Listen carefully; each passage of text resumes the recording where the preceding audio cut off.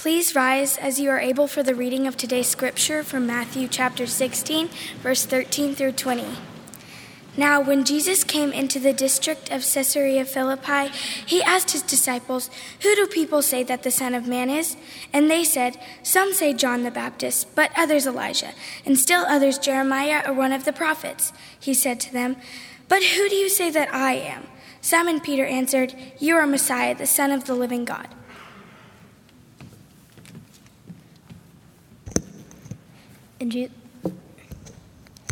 And Jesus answered him, "Blessed are you, Simon, son of Jonah, for flesh and blood has not revealed this to you, but my Father in heaven. And I tell you, you are Peter, and on this rock I will build my church, and the gates of Hades will not prevail against it. I will give you the keys of the kingdom of heaven, and whatever you bind on earth will be bound in heaven, and whatever you loose on earth will be loosed in heaven." Then he sternly ordered the disciples not to tell anyone that he is the Messiah. This is the word of God for the people of God. Thanks be to God. You may be seated. Well, friends, what a day it is to be a part of God's kingdom in Brentwood United Methodist Church. What you have witnessed today will also be happening at 9:45 and 11 with other students. We have a total of 111 confirmands who will be confirmed and family members included. That's about 135 persons today, and that's kind of like starting a new church, kind of like that. And so what a blessing it is for us to witness this. I don't know if you've noticed it or not. I know Maggie has noticed it. Maggie, who does such a terrific work with our students, our confirmands. Have you all noticed that sixth graders are a little smarter than they used to be? Have you noticed that? They are. This is the first confirmation class where in an interview, I actually had one of the sixth graders come to me and want to explain to me the Wesleyan quadrilateral. Uninvited. I didn't even ask it. But he explained it to me, which is very timely because I'm going to preach on it next week. I'm going to plagiarize most of what he told me last week. Not to be outdone, Lane Davis also told me that there was a student in his interview who explained to him the Chalcedonian Creed. Now that's brilliant. That's amazing. We're very proud of our students today who are leading the way, who by your confession of faith are teaching us today. We're grateful for the grace of God that we see in you, and we do, not just today, but during your lives, especially during these last 4 months. I want to say to you that the decision that you have just made before us today is, I think, life's most important decision. Now, some of your fathers, if you're girls, may disagree that they might think the most important decision you make is another time at an altar based on who your spouse will be someday. But all other decisions in your life, including spouse or college or vocation, will be based on the decision that you made just now before us, the confession of faith. It's interesting to me that Paul writes to the Romans, if you confess your faith, if you confess with your mouth that Jesus is Lord and believe in your heart that God raised him from the dead, you will be saved through the confession. Saved from what? Saved from sin, which you have confessed repentance of. Saved from death. Saved from a life that is meaningless for a life of purpose. And you have made a confession of faith this morning. And I want to take just a few minutes to talk to you about what I think that means. Ben and Daisy, thank you for reading our scripture. You have alerted us to the fact that Simon Peter was the first person to ever make a confession of faith, according to Matthew's gospel. Simon Peter was a blue-collar worker. He was a fisherman from Galilee. He was raised in a tiny fishing village called Bethsaida. I have visited that village before, which is located just on the northeastern shore of the Sea of Galilee. Simon was called out by Jesus as one of the 12 apostles to follow him. Simon hung out with Jesus. He listened to what Jesus said. He watched what Jesus did. He, like you, participated in a small group with Jesus. And Simon realized that this rabbi was no ordinary rabbi. So that when Jesus posed the question, "Who do you say that I am?" Simon was ready also to make his confession of faith. He said essentially what you have said. He said, "You're the Messiah. You are the Christ. You are the face of God. You are the Son of the living God." And Jesus said to him, "Simon, you didn't figure this out on your own. You didn't come to this confession by reading a book or by a clever sermon. My Father, God, has revealed this to you." Now, Paul said something very similar to what Jesus said. He said that nobody can say that Jesus is Lord unless the Holy Spirit is in you. And so the confession that you have made today is a sign to the rest of us that the Lord is working in you. And Simon confessed his faith, as you have. Now, it's interesting that after Simon confessed his faith in Jesus, what did Jesus do? He renamed Simon. In other words, he gave him a new identity. He said, "No longer will I call you Simon, but from now on I'll call you Peter." And the Greek word is Petros. You know what it means? It means, it's not really a name, it's a thing. It means rock. And Jesus says, "I'm giving you a new name. I'm going to build my church on your faith. On this rock, I will build my church, and the gates of Hades can't stop it." It's also interesting that this is not only the first confession of faith in Matthew, it's also the first time that the word church is mentioned. And the word church is not a building. The church is not an edifice. It's not an institution. The church is a community. It's a family. It's a fellowship. And so the confession of faith is not only a revelation about who Jesus is, but confession of faith also gives you a new name. It gives you a new identity, and it places you in this community with us, because you cannot live out your faith alone. We need each other. We need you. You need us. We're a family. I don't know if David Albright is here this morning. He's one of our members, a senior adult who once upon a time played football at the University of Vanderbilt. He's a friend of mine and a member. David Albright was studying family history, his own history, his ancestry. And David called me one day. He said, "I made an interesting discovery." I said, "What is it?" He said, "I discovered that my great-great-great-grandmother, whose name was Prudence, was the sister of your great-great-great-grandfather, whose name was William Chappell." So it turns out that David Albright, I've known him for 5 years, suddenly we discover that we're related. He's not only a parishioner, he's my cousin, David Albright, which explains to me why all chapels are brilliant, because they're all bright. Now, the truth is that David Albright has had to be placed in a grief support group because of his discovery. But I tell you that to say this. It turns out that this man that I've known for 5 years is not just my friend, he's my family. And so I say that as a warning too. Be careful what you say about your pastor to David Albright. Be careful what you say about David Albright to your pastor, because we're family. And this morning, because of the confession of faith, we can say the same thing about you. Because of your confession, because of our shared commitment of faith, we're all kinfolk. We love you. We're family. In the vow that you made this morning, and you made 4 of them, you not only confess Jesus as your Savior who saves you from sin, but you also made a promise to serve Him as your Lord in union with the church.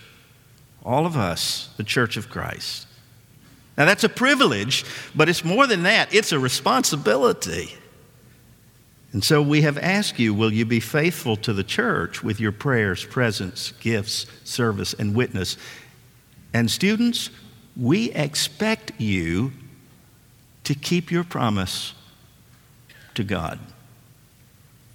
Which leads to one other thing I want to say about today. Ben and Daisy didn't read the second part of this passage, but in the second part of the scripture in Matthew 16, after Peter's confession, Jesus begins to spell out for Peter what it means to live as a disciple. He talks about himself. He says, I'm going to Jerusalem. I'm going to live a life of sacrifice. I'm going to give my life for the forgiveness of sins.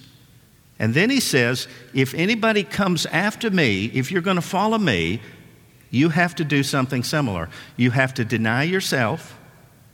You have to pick up a cross, voluntary suffering, and follow me.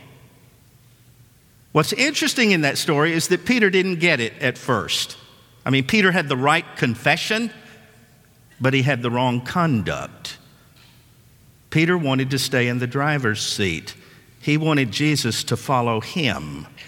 He wanted to call the shots.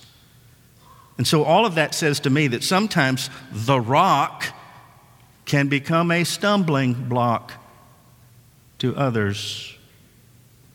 And so it was with Peter for a time. There's a lesson here. Confession, the confession of faith, has to be validated through your conduct. Belief is not enough unless it is verified by your behavior. You remember what Jesus said in his Sermon on the Mount? Not everybody who professes me, Lord, Lord, will enter the kingdom, but he or she who does the will of my Father. Paul says it like this in Philippians, conduct yourselves in a manner that is worthy of the gospel of Jesus. It's about conduct. Now, I don't know if you all, do you all still get report cards at school? You do? Well, that's a good thing. Progress reports, is that what they call them? Okay. I remember report cards. I hate to bring up a sore subject on a good day, but when I was your age, we used to get report cards too, and we'd get them about every 6 weeks, which for me was a little more often than I wish we had gotten them. And back in my day, I don't know how it works for you, we had to take our cards home in order to get the signature from our parents, which was accountability, to make sure that they saw what our grades were. And my parents, my mother's here today, so she can vouch for this. My parents were funny about those report cards because they didn't just look at my grades in social studies or history or math or science, though that was very important. They looked at the section just below the grades at the piece called conduct, where the boxes included things like this: uses time wisely, plays well with others, respects his peers, is courteous to teachers, has a good attitude, all of that. So what I discovered in my home is that even if you got all A's, if you got a check mark in conduct, there was going to be trouble at home. Because for some reason, my mother and dad cared about conduct.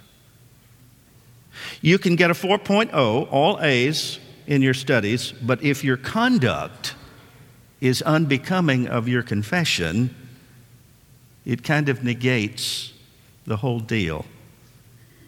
Somebody said to me the other day, people stop believing in Jesus when we stop behaving like Jesus. I think that's true.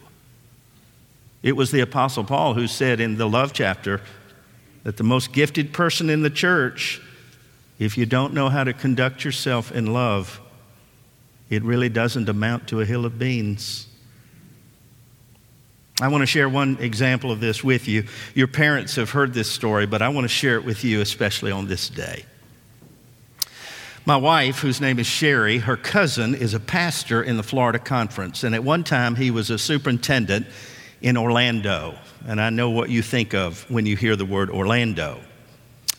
My wife's cousin's wife, Sherry's cousin's wife is named Ramona, and Ramona has a very interesting job. Ramona is a fairy godmother at Disney World. I mean, that's not a bad job, is it? It's not a bad gig. She works at the castle in the Magic Kingdom, and people come from all over the nation, and in fact all over the world, just to make appointments to bring their little ones for a visit. And she turns them into princes and princesses. This is a good job. She sees a number of Make-A-Wish kids, and she told us one day that there was a special needs child that came to the castle with her parents. She was very ill. She had just a little tuft of hair on her head.